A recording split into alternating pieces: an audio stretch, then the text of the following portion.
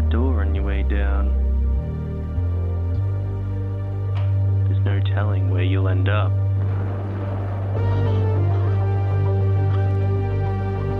Can you make it through? To the night's end. I'll see you soon.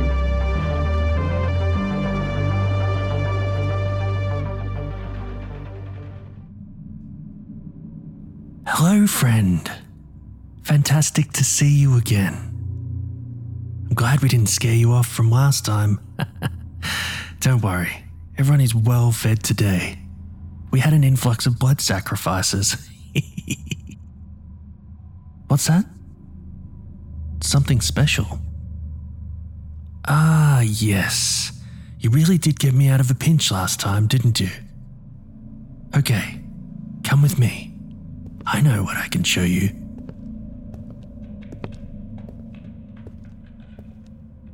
Oh, mind your step. Impressive, eh? Each one of these doors leads to another person's memory and reality. This is where I keep all of the delicious stories. Nobody has ever seen this before. But you're special. You could spend 100 years here and not even scratch the surface of the depths of the human psyche. What's that? You want a peek? Okay, check this out.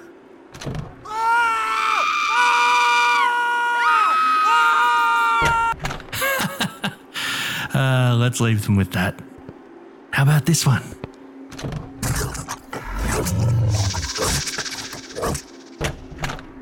You do not want to get stuck in that one. So, you ready for another story? Take a seat. In the Blood, written by K.C. McIntosh.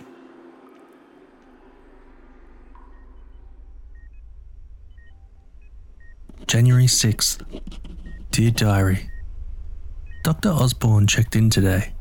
Not sure why he comes. He looks at me, I look at him, and we both have the same cast of death in our eyes, though his is less severe, less needy.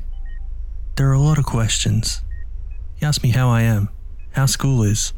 I lie and tell him everything is fine, and we both ignore the shriveled husk of Grandma Sally laying in the hospital bed beside me, with the tubes feeding oxygen into her nose and eating the urine coming out of her. Sometimes the doctor makes a polite joke about how I need a haircut. I smile and tell him I'm planning on getting one but keep forgetting. Then as gently as he can, he slips into an update on progress. Radiation is progress. That is what I've learnt about metastatic breast cancer.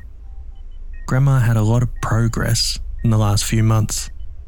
They put her in white light and pump her full of invisible burns to keep abnormal cells from spreading to her lungs, bones, heart and brain. But they spread there anyway. They marked her at stage 4. There's nothing after that. I curled up in a plastic chair, put my arms around my knees and listened to Osborne tell me about pain management drugs. At night, before I leave, she winces and clenches anyway, and I know that all they've done is keep her asleep. Her face is a rag that has sweat so bad that it won't take on more water. The wrinkles in her skin are sometimes slick and shiny when the sunlight glances on her through the window. I haven't been this scared since my parents crashed into a power pole off Highway 90 and went flying through the windshield and out of my life when I was 6. I'm 16. It was January then, and it's January now. I might smell the appalling scent of fate, but it could be the reek of death coming off the only person I have left in the world. She lies and doesn't open her eyes. She hasn't in months. And I sense the angry, necrotic cells surfing through her body like flesh-eating zombies, taking her from me. Not even Dr. Osborne will ask me about my hair after she's gone. There is talk I'll have to go to a home, since I'm not 18 yet. February 6th. Diary. Grandma opened her eyes. It was only for a minute, but she looked at me. I was shaking so badly, I dropped my Hello Kitty mug and it shattered into 1,000 pink pieces on the grey linoleum. I slid my fingers into her palm and I squeezed gently. Guess what? She squeezed back. Her skin felt like crumpled paper and the bones beneath it were frail, the way I imagine bird bones are frail. But she gave me enough pressure to tell me that she's still there. I didn't let go until the nurses came to tell me it was time to go for the night. I was shaking when I let go, and they had to talk to me for a long time before I'd leave. A janitor must have swept up my mug at some point because when I left it was gone. I said a friend was picking me up, and then I walked home. It's a 2-mile trip back to our house on 5th Street, but I don't have money for the bus. I'm starting to enjoy it though. Gives me time to think. And tonight I had a wonderful idea when I passed under the neon lights of the dollar store sign on College Street. I ran into the store and raced through the aisles until I found the stationery bins. I grabbed every coloured pencil, pen and marker Grandma might like, and I shoved them in my backpack. Then I took the adult colouring books. The ones with precision pictures of cats and flowers and shit like that. Then Sudoku puzzles and word fill books. I was so excited I didn't see the manager had followed me. A fat bald man with no smile lines. He chased me through the store, but I got out the door while he called me a bitch and every other filthy word. Tomorrow I'm going to take it to Grandma and lay it on that little desk they've got over her to eat. The food always spoils if I don't take it. They don't seem to realise they've got so many drugs pumping through her that she couldn't swallow even if she did wake up. I wonder though. I wonder if she'll wake up to do her Sudoku. I think she might, Diary. I really do. She always cared more about her brain teasers than food. I remember watching her nibble on a piece of toast for an hour, but she could fill a dozen pages with ink in that time when she was really flying with her pens. She would smile this little smile beneath her half-moon spectacles and get the whole book finished by 8:30.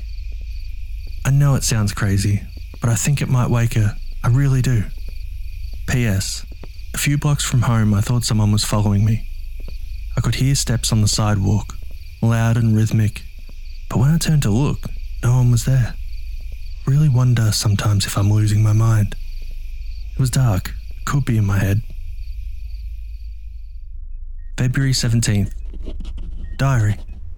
Nothing to report, no changes. The doctor came in to tell me they'd shot her full of more progress, but it wasn't looking good. He talked about survival rates, as if I didn't know that she had a 90% chance of dying within the next 2 months. I kept imagining that his head was a red bowling ball that might collapse off his shoulders at any moment and crack the linoleum. He told me I should get prepared, but I had been for a long time. Grandma was withering in white sheets in front of me. How unprepared did he think I was? She lay there like a peach that had hung too long on the tree, now rotting. Her skin was sallow, white. The blood inside her was flooding toward the organs to keep them pumping like a soldier's retreat to a fortress, to make their last stand. Too soon the monsters would crash over the walls, howling and leaping. Then she'd die, here in this bed, if she isn't dead already. I don't know anymore. Her heart beats. I can see it on the screen. Her lungs open and close like they should. But does she know that? In Old Oak Cemetery a few miles away, they'll dig a hole next to my parents and bury her, where the bugs will eat her like they do the peaches. I can't stop crying. I left the books, pens, pencils on her table, but she never opened them. March 2nd. Diary. I found out why I felt like someone was following me. It was my neighbour from a few blocks down. His name is Frank. He's an old friend of Grandma's. He came to the house and apologised for spooking me. He considers himself the neighbourhood watch, and Grandma asked him to keep an eye out for me while she was in the hospital. He showed me a picture of her so I wouldn't think he was lying. He let me keep it. It's a Polaroid from the 1950s. I can't believe how much she looks like me. Her hair was long and dark like mine. She had an angled jaw, blue eyes, the same as mine. Diary. She was so pretty. I've kept it under my pillow ever since. Frank is nice, always smiling. He wears suspenders over his shirts like Grandpa did, and he walks with a funny gait. He says a bullet went through his knee during the Vietnam War. Isn't that crazy? He sat on the porch with me for a couple of hours last night, and we talked and talked. I don't remember the last time I was that happy. My cheeks hurt from smiling. He's really funny. The moon was bright and full. Frank calls it his lucky silver coin. No news to report on Grandma. Still no changes. Frank asked me a whole lot about her, and I told him everything. Maybe I shouldn't have, but I haven't spoken to anyone in so long. I couldn't stop talking. It's been 6 months since I was in school. I haven't seen my friends in so long they've stopped texting. Frank might be the only friend I've got. The way he talks about Grandma, I think they had a thing once upon a time. He looks so much like Grandpa. It's kind of weird. March 10th. Diary. I didn't stay at the hospital long today. Still daylight when I left. I spent the rest of the day laying on Grandma's bed, wrapped up in that checkered red and green quilt she made me. Everything in here smells like her. Why is it so hard to let people go? I know that I'm going to have to. She's got no hair left. Her face is infinite wrinkles where the soul is sucking right out of her. I've never felt so guilty because I can't stand to look at her anymore. The way she lays there makes me sick to my stomach. She looks like a skeleton to me, and the skin she has is just stitched on there. I had a horrible dream last night that she opened her eyes and smiled at me, then jumped up in her bed like she'd been able to move the entire time and danced like a puppet jerking at the strings. She laughed at me for crying, and as she did, her skin started to drip like ice cream melting in the sun. Beneath that, I could see all of her. The fat of her breasts, the red-purple tendons where her arms flexed, the stained, hollow bones beneath cracking as she moved, dust shooting from the fractures like steam whistles. No matter how badly her body snapped, she just kept dancing until the white light burned through the ceiling and shined down on her until smoke whirled, singeing the organs black, filling my nostrils with burning flesh. The whole time she just kept shouting, "Progress! Progress!" until my ears went numb, till she was a burning candle, charred black. I woke screaming, hunched against the wall. My brain was frozen with the images. I cried for a long time, until my eyes ran out of tears to cry with. The doorbell rang and it startled me so bad I knocked over Grandma's stained glass lamp. It shattered on the floor. Things are always shattering around me these days, Diary. I can't help it. My whole body is always trembling, and when I look at my hands they are always quivering. I sometimes wonder if I've got what she used to call the shakes. She says most of the women in our family had it, but of course, a lot of the women in my family have died from breast cancer. A part of me wants to laugh, because not only do I look like Grandma, but I've got her wonderful quirks as well. I've already got the shakes. One day I'll catch the cancer too. Frank was at the door, and there was so much pity in his eyes that it scared me. He looked on the verge of crying himself, like he'd known somehow that I was in her room, losing what was left of my mind. When he asked if I was okay, I wrapped my hands in his suspenders, buried my face in his stomach and cried some more. I tried to tell him why I was bawling, but all that came out was gibberish, and I soaked his shirt clean through. He wrapped his arms around me, hugged me like he really was Grandpa, told me everything was going to be alright. As he lied to me, I began to feel a little better, just enough to stop pouring out yet another wave of tears. Afterwards, he sat with me on the porch a while. I told him that I was too young to be on my own, and when Grandma died, Child Protective Services would take me until I was of age. The Grandma had to refinance the house to pay for her medical bills, and most likely the bank would take her house. Then I'd be on my own, and everything our family owned would be gone. Frank didn't say anything while I talked. He just stared into the sky at the moon. It was a waxing gibbous. I learnt about it in science class, or as Frank called it, his lucky coin mid-flip. He told me in 5 days it would be bright and full. Tonight Frank gave me something that frightened me and made me so happy that afterward I slept like the dead. I can't tell you what, Diary. He made me promise not to say anything about it, and that includes you. P.S. I can't take not telling you, Diary. I just can't. I'm going to tell you, but you have to keep my secret. Frank gave me an IV blood bag. I asked him where he got it, but he wouldn't tell me. He made me promise a bunch of times not to tell anyone, and that if anyone caught me with it, I wouldn't let them know where I'd gotten it from. He says that on March 15th I have to hook it up in Grandma's room. If I do it right, she'll get better. I had so many questions, but Frank wouldn't answer them. We stayed up late and he showed me how to change the bags. I did it over and over until I got it right. At dawn, I passed out on the porch, and when I woke up, Frank was gone.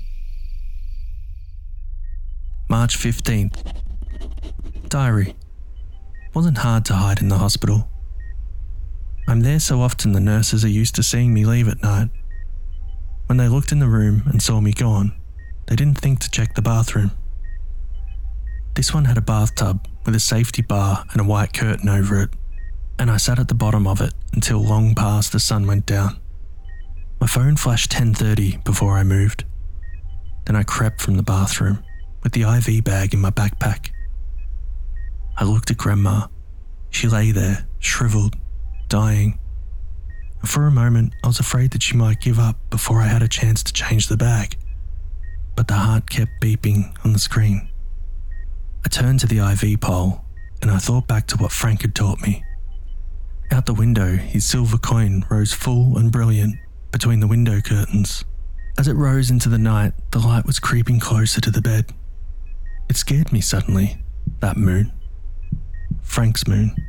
I removed the solution bag from the pole and turned it upside down, grasping the tubing port. I twisted the spike carefully and tapped it so that nothing was left.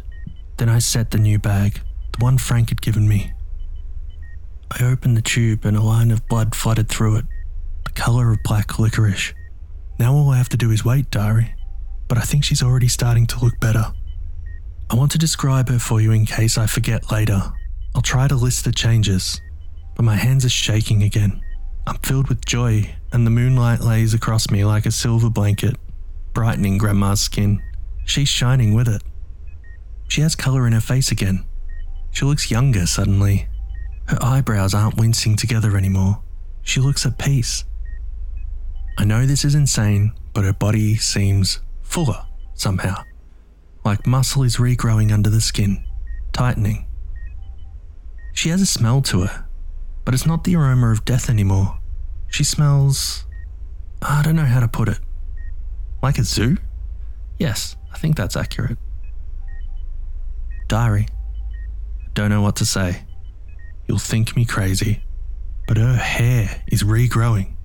Thick, black, spilling around her shoulders like one of those Just for Men commercials on Fast Forward. The hair has grown down her body, coarse and dark. I'm sitting away from her, Diary. I'm over in the corner now. It's better that I wait here. Her face is different. The jaw is angled like a beast. Her face is slowly protruding outward. Grandma is breathing very fast now. She's tossing and turning again, and her hands, the fingers have claws on them. She just ripped out her breathing tube, and the other tube, the one that took her urine. She hasn't woken up, not yet. But something is wrong, Diary. I'm going to keep writing to you. It's the only thing keeping me here. I'm really scared. The moon is making her glimmer so bright that it reminds me of my dream with the radiation lamps. Grandma is awake. This isn't what I imagined. She's in the corner, crouched like some beast. Her nightgown is hanging on her in scraps. Oh my God, Diary, she's howling. She's looking at me and the moon shines silver on her fur. She's growling. I think she wants a hug. I'm scared. But that's my Grandma Sally. That is her. I'm going to give her one.